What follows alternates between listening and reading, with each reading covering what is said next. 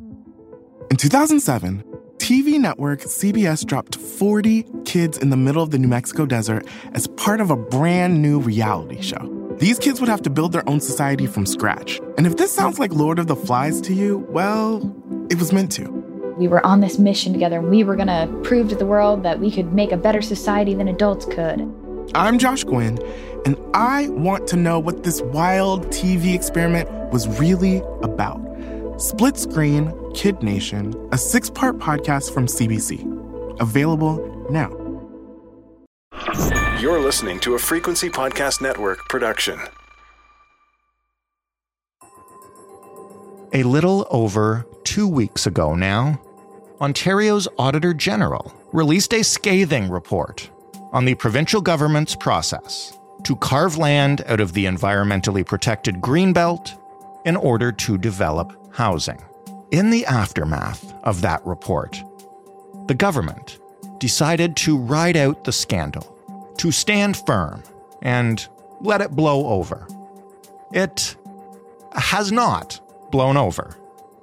The OPP have handed over a potential criminal investigation of Greenbelt development to the Mounties to avoid a potential conflict of interest. Tonight, the Housing Minister's Chief of Staff, the man whose name featured prominently in the Auditor General's report, has formally resigned. And they're trying to say, hey, this one staffer, this one brand new Chief of Staff, literally months old, orchestrated this whole thing all on his own. They're lying.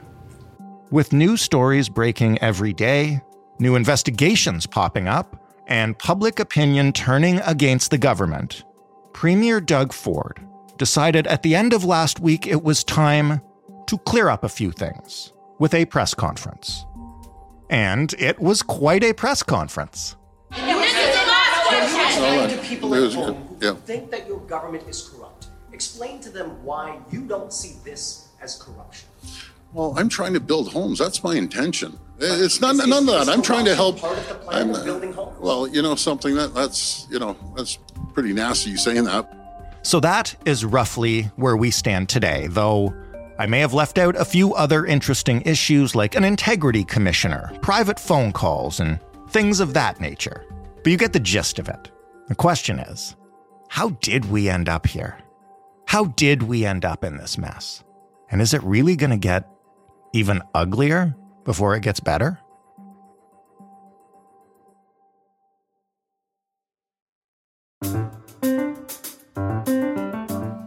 I'm Jordan Heath Rawlings. This is The Big Story.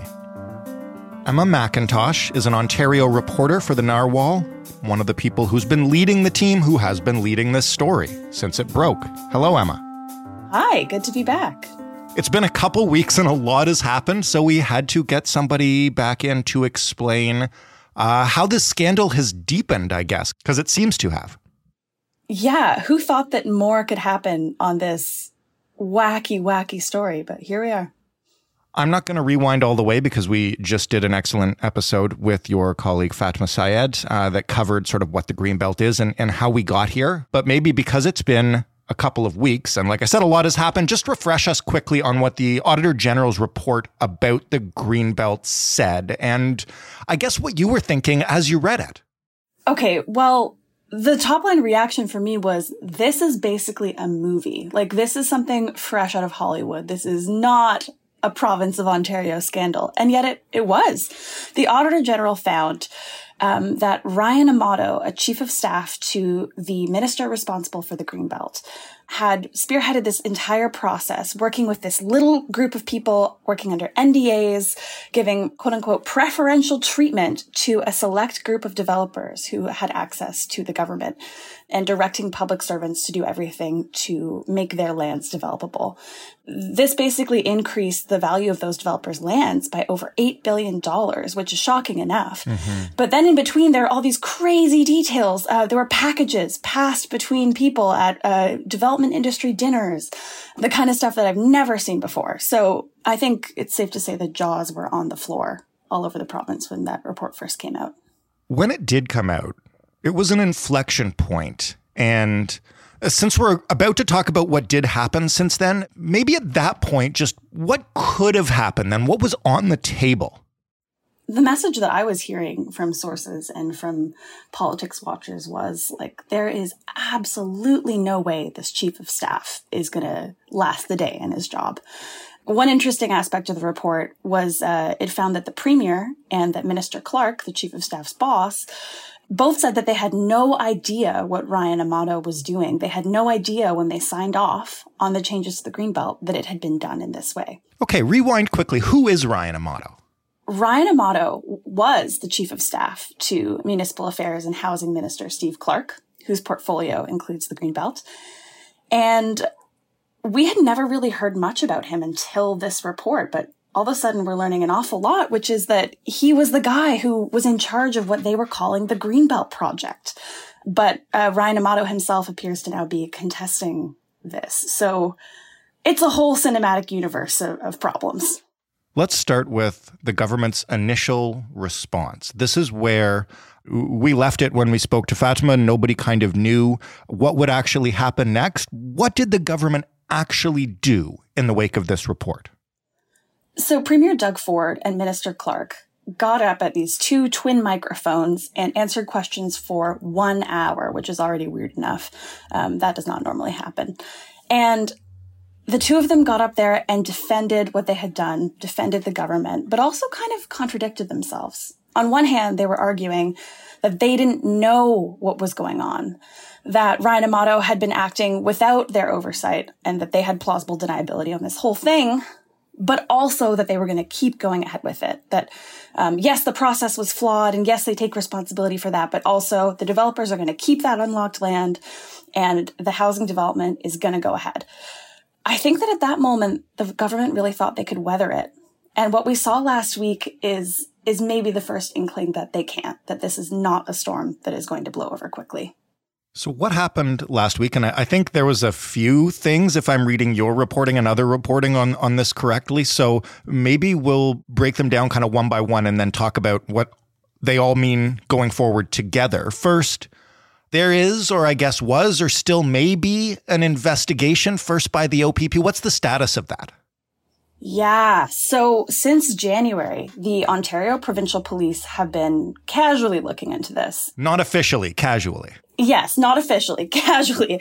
And that's because they say they were working to decide whether they wanted to launch a full investigation.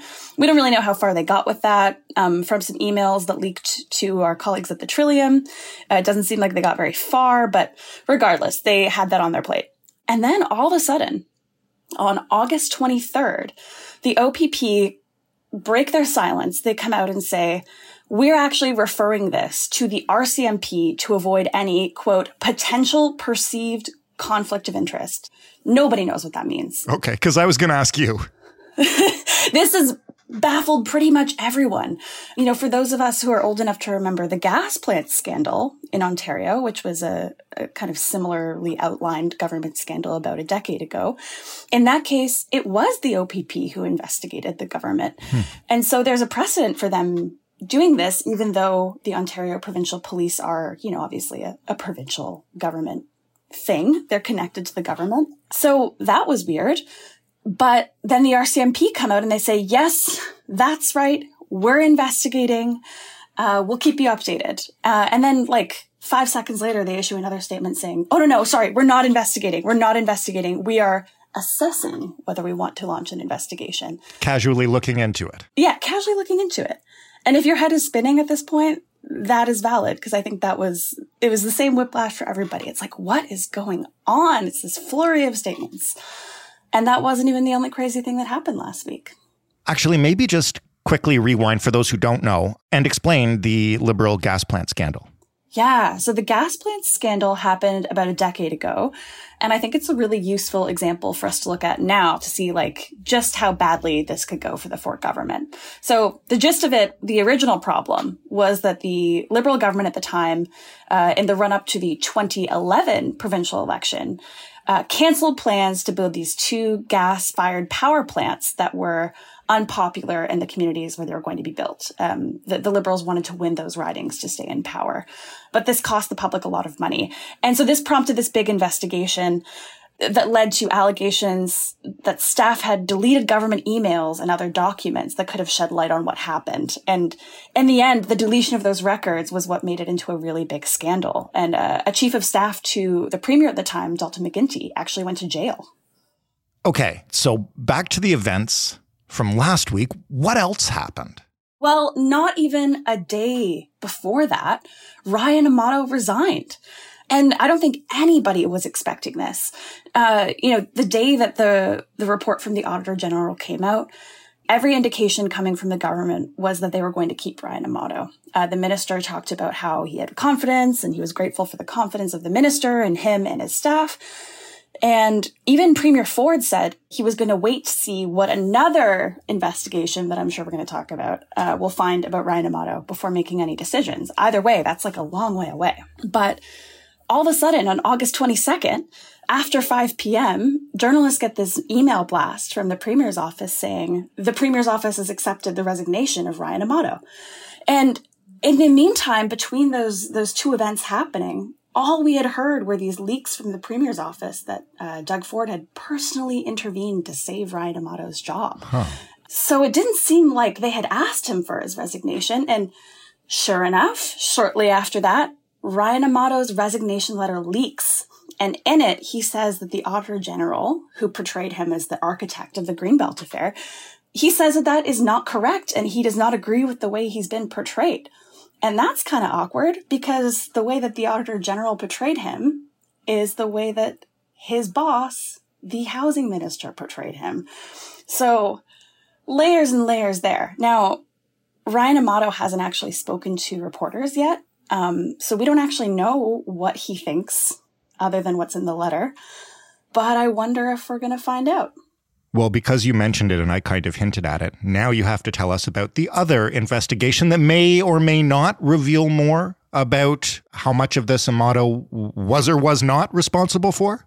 That's right. So there is another investigation underway by the province's Integrity Commissioner.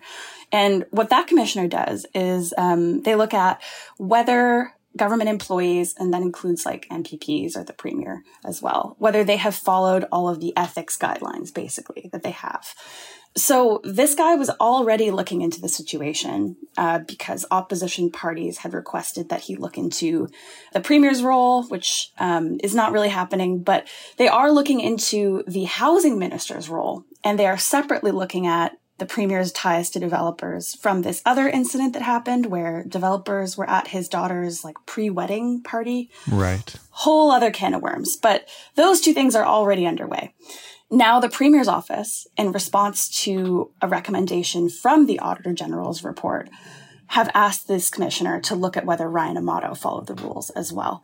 And I know that's like a lot of things. We're very deep in the weeds, but yeah, with every drip, with every other investigation, what happens is this draws out the scandal longer.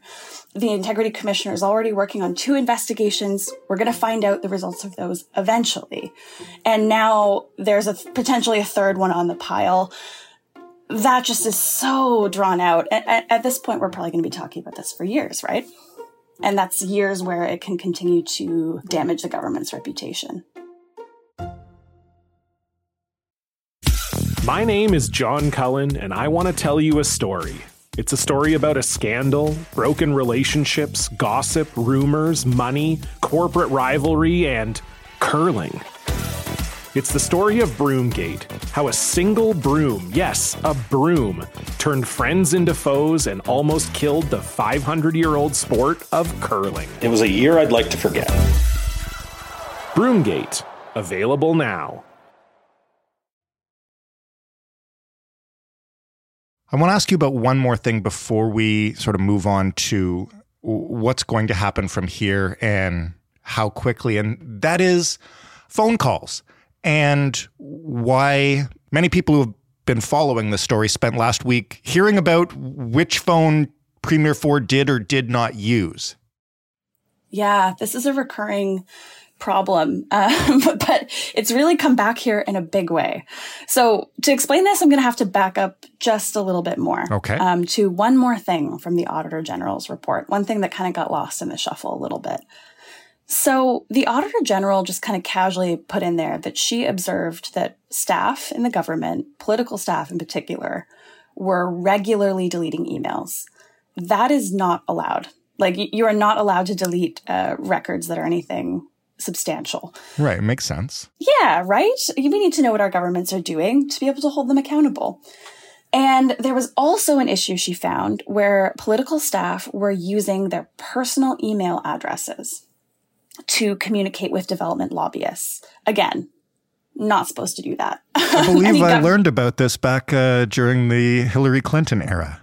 Yes, it's one of those things that I think everyone understands is not supposed to be going on.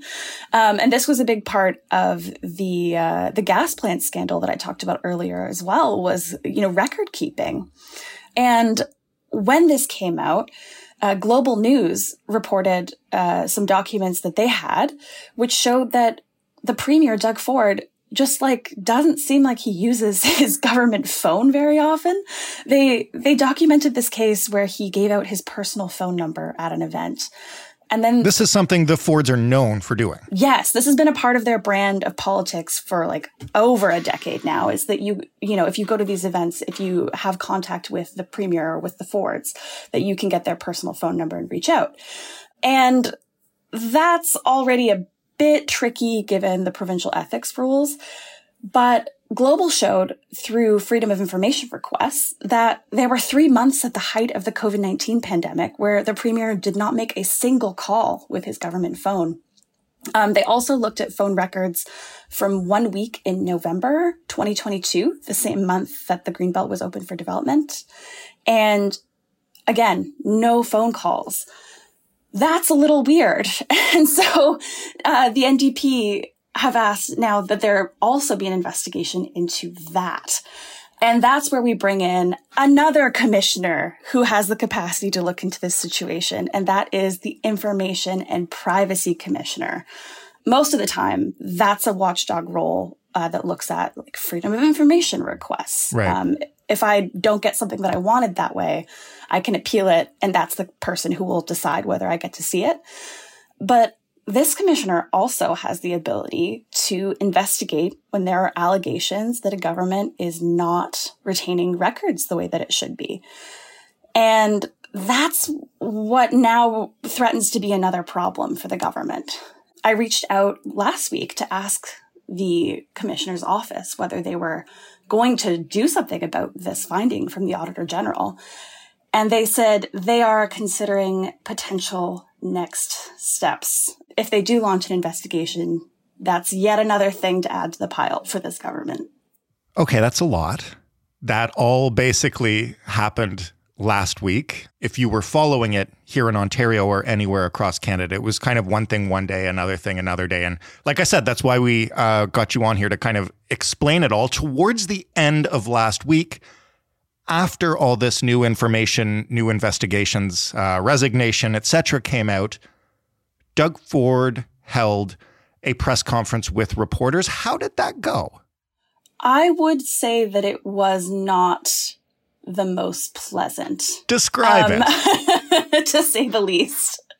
So Premier Ford walks up to the microphone, and he's not in a particularly cheerful mood. He kind of lets out this weak, okay, let's get started. And then the reporters just start laying into him. The premier again and again tried to turn to his talking points. He tried to say, we're just trying to solve the housing crisis. And the questions were relentless.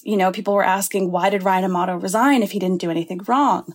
Right. We played one in the intro where one of your colleagues is like, so would you say that that was the behavior of corrupt government?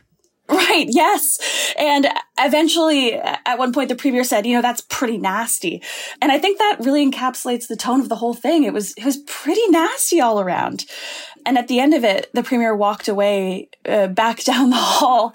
And I think that the vibe of it that I'm getting these days is that maybe the idea that the government can weather this storm is starting to vanish into thin air, that maybe this might be getting worse instead of getting better.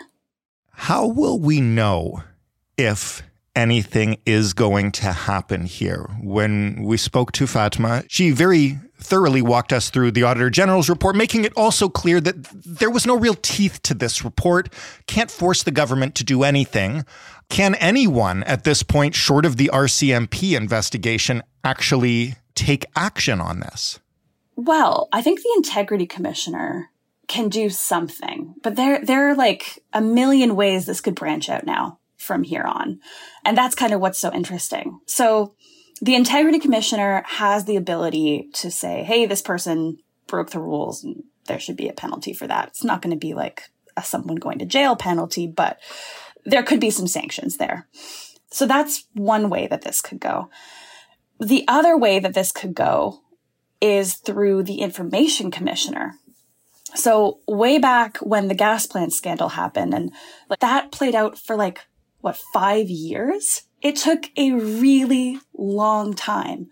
But the Information Commissioner actually played a very pivotal role in that because she documented these issues with the deletion of records. And then a matter of days after she put out her findings, that was when the police really said that they were going to get involved. So we sometimes see that in these cases where the commissioners make these findings that then the police can use to jump off of. So that's one thing that I'm watching, right? Will this Information Commissioner next steps process? Will that result in anything that could then spark something else? But even beyond that, beyond questions about the police or commissioners, I think political scandals have a life of their own aside from penalties, aside from investigations and questions of criminality. Right. This is a case where people know that this doesn't look great. We talked about those packages being passed between people at industry dinners. That's the kind of stuff that most people just instinctively know is not the way it's supposed to be. And the longer that this drags on, with each next drop of information or drip of an investigation, it reminds people further. It drags it out. The government ends up wearing it like a stinking albatross around their neck until all of this plays out. And it's looking more and more like that is going to be a very long time. Every single time you and I talk about this for the next couple of years, we're going to be like, oh yeah, and the RCMP are maybe investigating. And right. all of that is going to be playing out over and over again. Every time people talk about it for years. And so that's, I think, the thing I'm also watching is how much this resonates with the public and for how long. And it is going to be a long-term thing, especially with these investigations. But just because we're in the thick of it right now, people are listening to this on Tuesday morning or later on Tuesday. Last question, what are you watching for this week? What needs to happen next? What's the next shoe, domino, whatever to fall? It could be whether the Information Commissioner launches a full investigation. It could be a report from the Integrity Commissioner, which we're expecting pretty much any time now. And I think the other thing that I'm really keeping my eye on is the houses, the housing development that is supposed to be the point of all of this. The Premier has maintained that if developers do not get shovels in the ground by 2025, he will return the land to the Greenbelt. But other than that, he's not going back on this. So will the public backlash crank up to a level where Ford has to go back on his word and has to go back on that proposal? We'll see. But also, will public backlash ramp up to a point where the developers aren't able to get those shovels in the ground? That's another thing. And that's the thing that I think really will define what happens next with the land, the ecologically important land that's at the center of this. And at some point, Ryan Amato's going to return someone's phone call, right? Maybe yours? I mean, I hope so. Ryan, if you're listening, we're eager to hear your side of the story. But yeah, that's another thing too. I expect that if Ryan is willing to drop nuggets like that in his resignation letter, that we might not have heard the last of him. And we've not heard the last of this story or from you, Emma. Thank you so much for this. As always, incredibly complex. Couldn't do it without you walking us through it. Thanks, Jordan. Good to be here. Emma McIntosh reporting for the Narwhal. That was the big story. For more from us, including the episode with Fatima Syed from 2 weeks ago that I mentioned? Please head to thebigstorypodcast.ca. Just search for Greenbelt. You'll probably find more than you bargained for. You can also talk to us anytime, and we'd love your feedback on this or any other episode. You can contact us via Twitter at TheBigStoryFPN, via email, the address is hello@thebigstorypodcast.ca, or with an old-fashioned telephone or a new-fashioned telephone. Either way, the phone number works. It's 416-935-5935. The Big Stories and all the podcast players you know about, and some you probably don't. And of course, it's on smart speakers. Just ask yours to play the Big Story podcast. Thanks for listening. I'm Jordan Heath Rawlings. We'll talk tomorrow.